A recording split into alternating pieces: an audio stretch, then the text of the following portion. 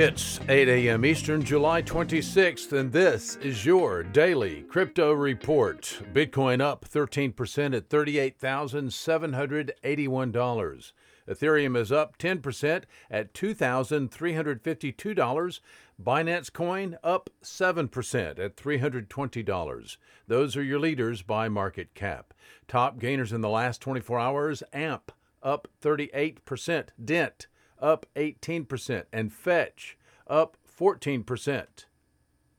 Today's episode is brought to you by the folks at ungrocery.com. Visit the food people online at ungrocery.com. Today's news. Well, the cryptocurrency's decade-long adoption drive momentum has brought the installation of ATMs across the globe. Based on Coin ATM Radar's latest data, crypto ATM installations in 2021 have witnessed a spike of 71.73%, pulling up the numbers from 13,993 on January 1 to 24,030 today. The United States currently leads this space, having installed nearly 48 ATMs per day. And that is good news for crypto.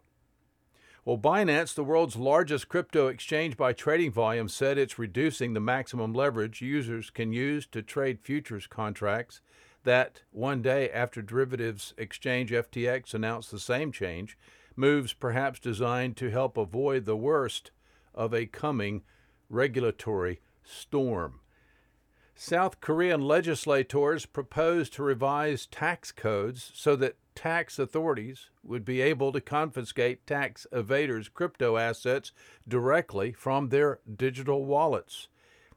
As a report published today says, the proposal forms part of a wider annual review of the country's tax system. That's all for us for today. Visit us at dailycryptoreport.io for sources and for links.